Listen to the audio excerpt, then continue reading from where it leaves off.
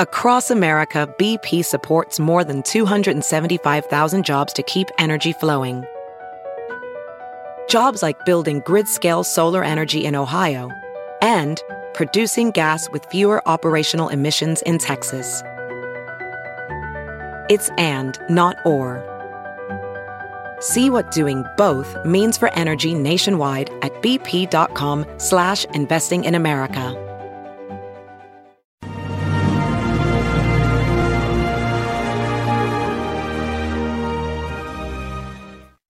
Hi, everyone. Judge Andrew Napolitano here for Judging Freedom. Today is Tuesday, January 3rd, 2023. Happy New Year to everybody. My guest today is a fan favorite of sorts, Jack Devine, career CIA, tells it as he sees it, whether we agree with him or not. Jack, belated Merry Christmas and Happy New Year to you, and welcome back to the show. Same here, Judge. And my resolution is to try and win over more of your supporters. Okay, keep trying. How do you see the war in Ukraine going now, early January 2023? Yeah, I would say I don't see anything positive from the Russian side. I don't know if you're looking at what's going on. They're firing missiles, right? Hitting civilian installations. Death here, death there. Every death is terrible. But, they lost 67 troops the other day in Donbass. I mean, they got a serious hit there. So I think both sides are getting ready for the spring. And we're going to find out just how much better the Russian army is and how 6 months has improved their fitness, their equipment, their organization, logistics.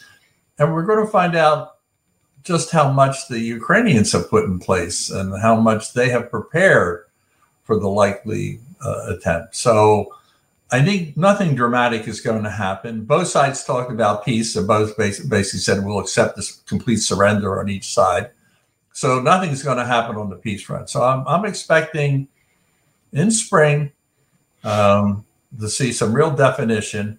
And if Putin is thinking he has a cakewalk in front of him, I think he's going to be a terribly surprised guy.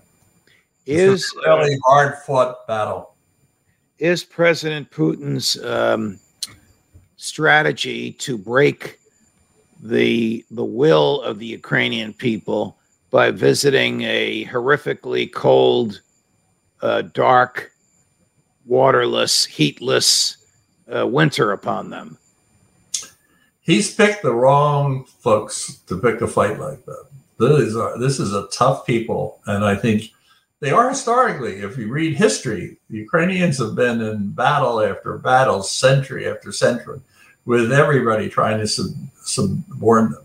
It's the same gene pool we're looking at here. They are tough, and they believe in your Ukrainianness, and they're going to defend it to the last person.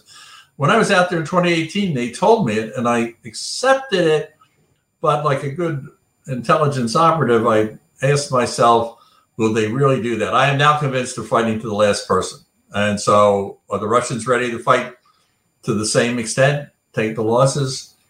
I think they've reached an immovable object. That's my take on it. And we need to be behind them. I mean, they're not going to be able to withstand without armaments and so on, but do they have the will as a people to suffer and fight?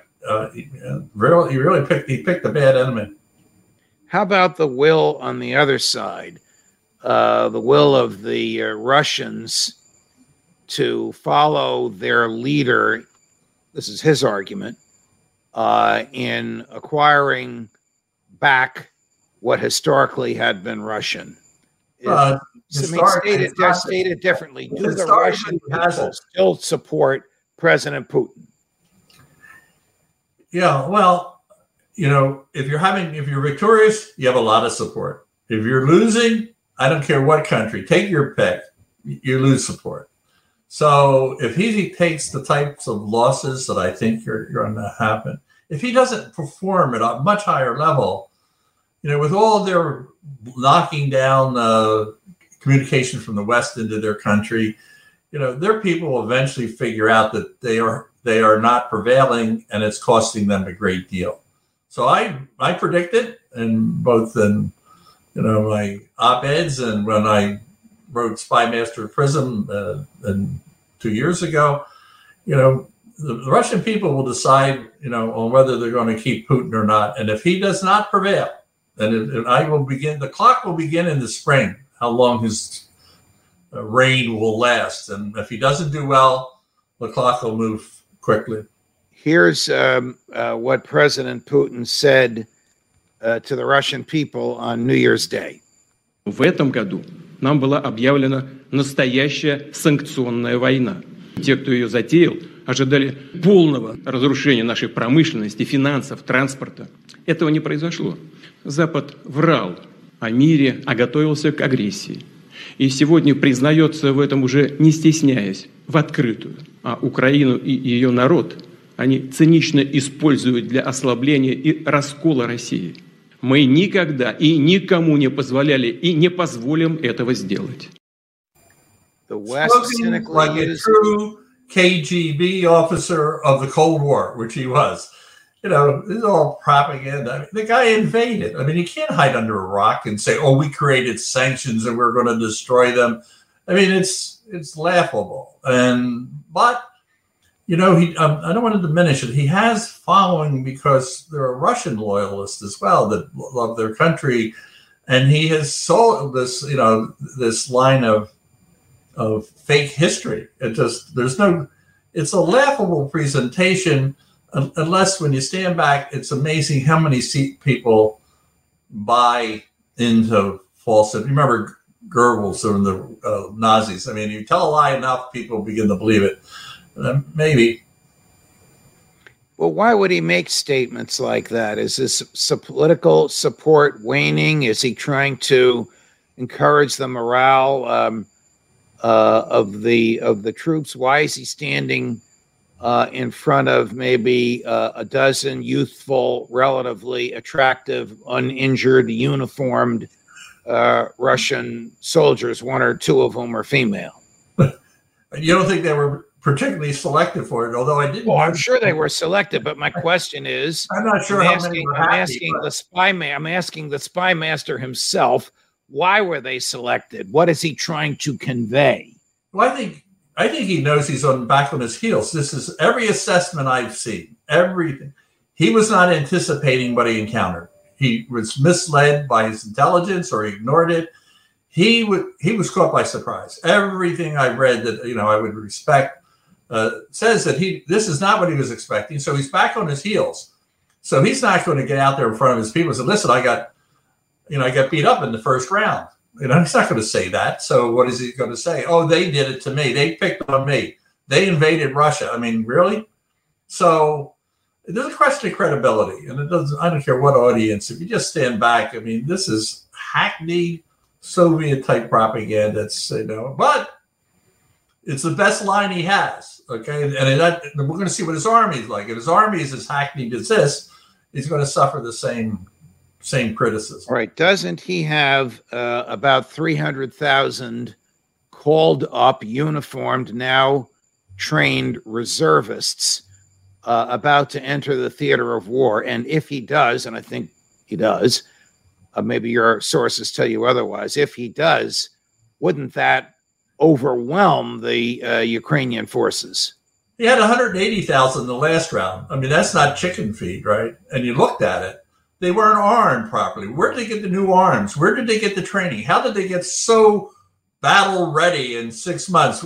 You're looking at Ukrainians who have been fighting for almost a year now. They're as tough as nails. Their strategy, their planning. You're going to send a lot of rookies in, or your trucks have wheels now? Do they have gas? Do they have logistics? 300,000. If let's see how they do. They're going to just march in. They're going to use air power. I mean, yesterday every drone was shot down. That's a message. Something's going on the counter drone area, right? So, do they want to fight? The problem. Sorry about that. So, do they want to fight?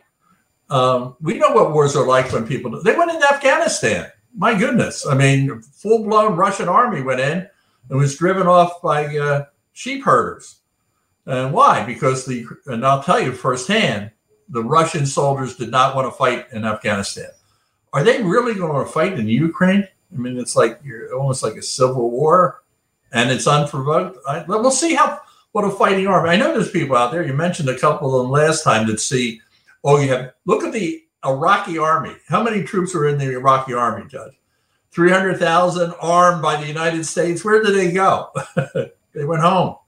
So size isn't the story. Let's see what they've got under their belt. Let me switch gears a little bit, Jack. Suppose Jake Sullivan calls you tonight and says the president wants to talk to you in the Oval Office tomorrow about strategy for Ukraine, and you accept the invitation. What do you tell him? I would say keep pursuing your strategy and up the ante as much as you can. In other words, I think we, when I say this, I'm talking about the Western allies. I think there was, at the beginning, no one realized how tough the Ukrainians, how weak the Russians were. Right now, I think the Ukrainians are giving, there's not a lot that I would critique the Ukrainians in terms of their fighting prowess. And yes, I would give them more. I'd give them the air support that the air defenses they need. Early on, we were wringing our hands about javelins and stingers. And remember the MiGs, the 23 MiGs in Poland? If that issue came up today, they'd just fly them across the border. In other words, I think right now, my suspicion, because I hope they're not telling everybody what they're doing, I'm assuming that the allies are helping as much as they can to help the Ukrainians get ready for Putin's onslaught.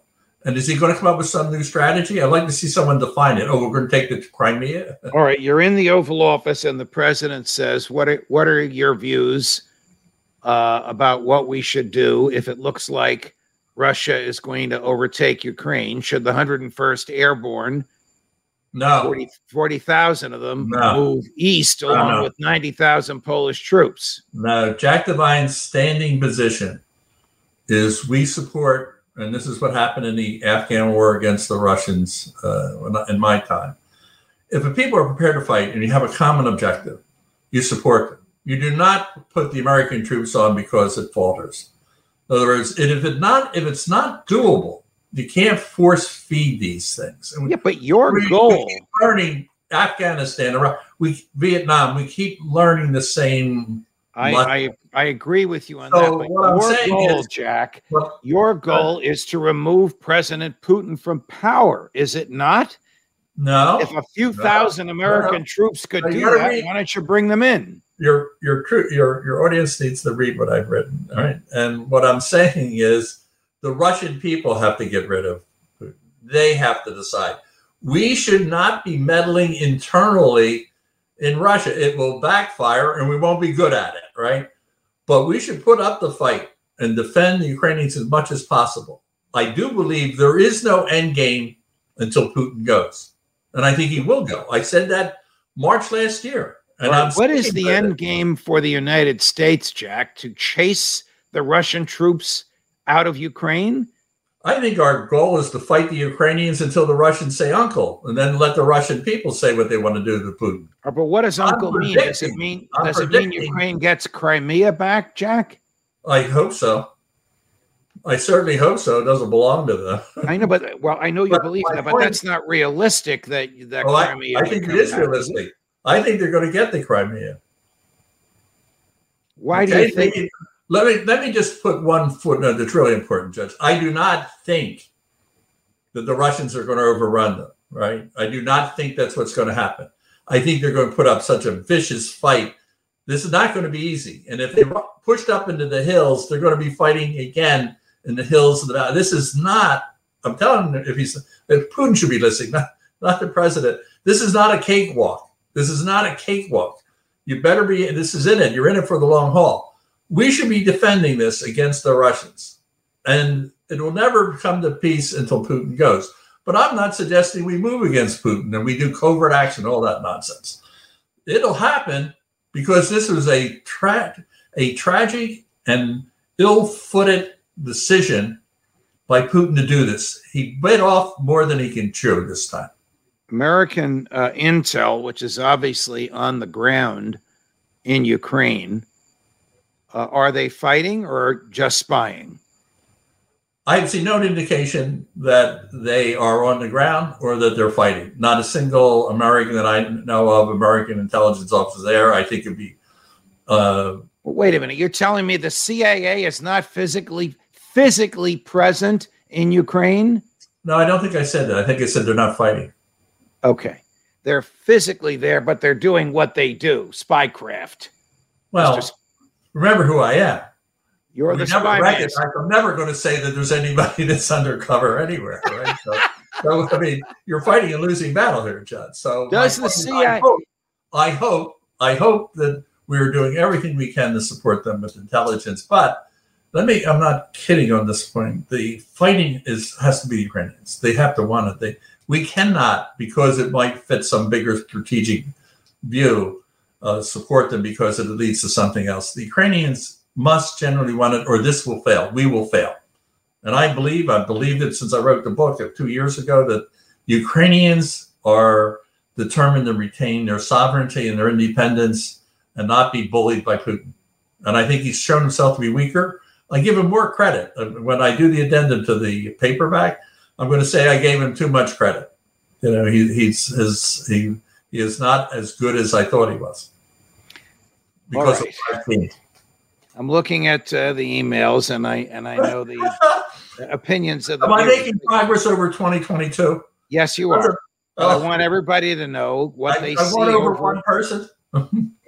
What they see over Jack's left shoulder, which is a poster for the Spy Master's Prism. These are his memoirs, but everything he did and some stuff he doesn't want us to know about for his years in the CIA. The book is coming out in paperback in the spring. Yeah. I said the addendum because I was pretty hard on him, but I mean, and I called Kiev the New Berlin. I mean, that's how I was looking at it back then. Now, I mean, it far exceeds what I was expecting. So it's really quite interesting. But I do provide the build up to it, and I do tell Jack, them. Will you come back and fight to the last man? Will you come back in a couple of weeks, no matter what the state of affairs is with the troops? I will be back whenever you invite me, and the reason is that I find our exchanges interesting, but they're enjoyable in a way in which we're able to talk about things in a candid and frank way, and I hope the audience appreciates that. So, win, lose, or draw, I'm coming back to call it the way I see it, and you will always ask me the questions that challenge that. So I'm in this for the long haul with you, Judge. Jack Devine, the book is The Spy Master's Prism. My dear friend and colleague, thank you very much for joining us. And thank you, and happy New Year. May this be a better year for all of us, including Thank you, Jack, and to all of my wonderful fans, Happy New Year. Judge Napolitano for Judging Freedom. Thanks.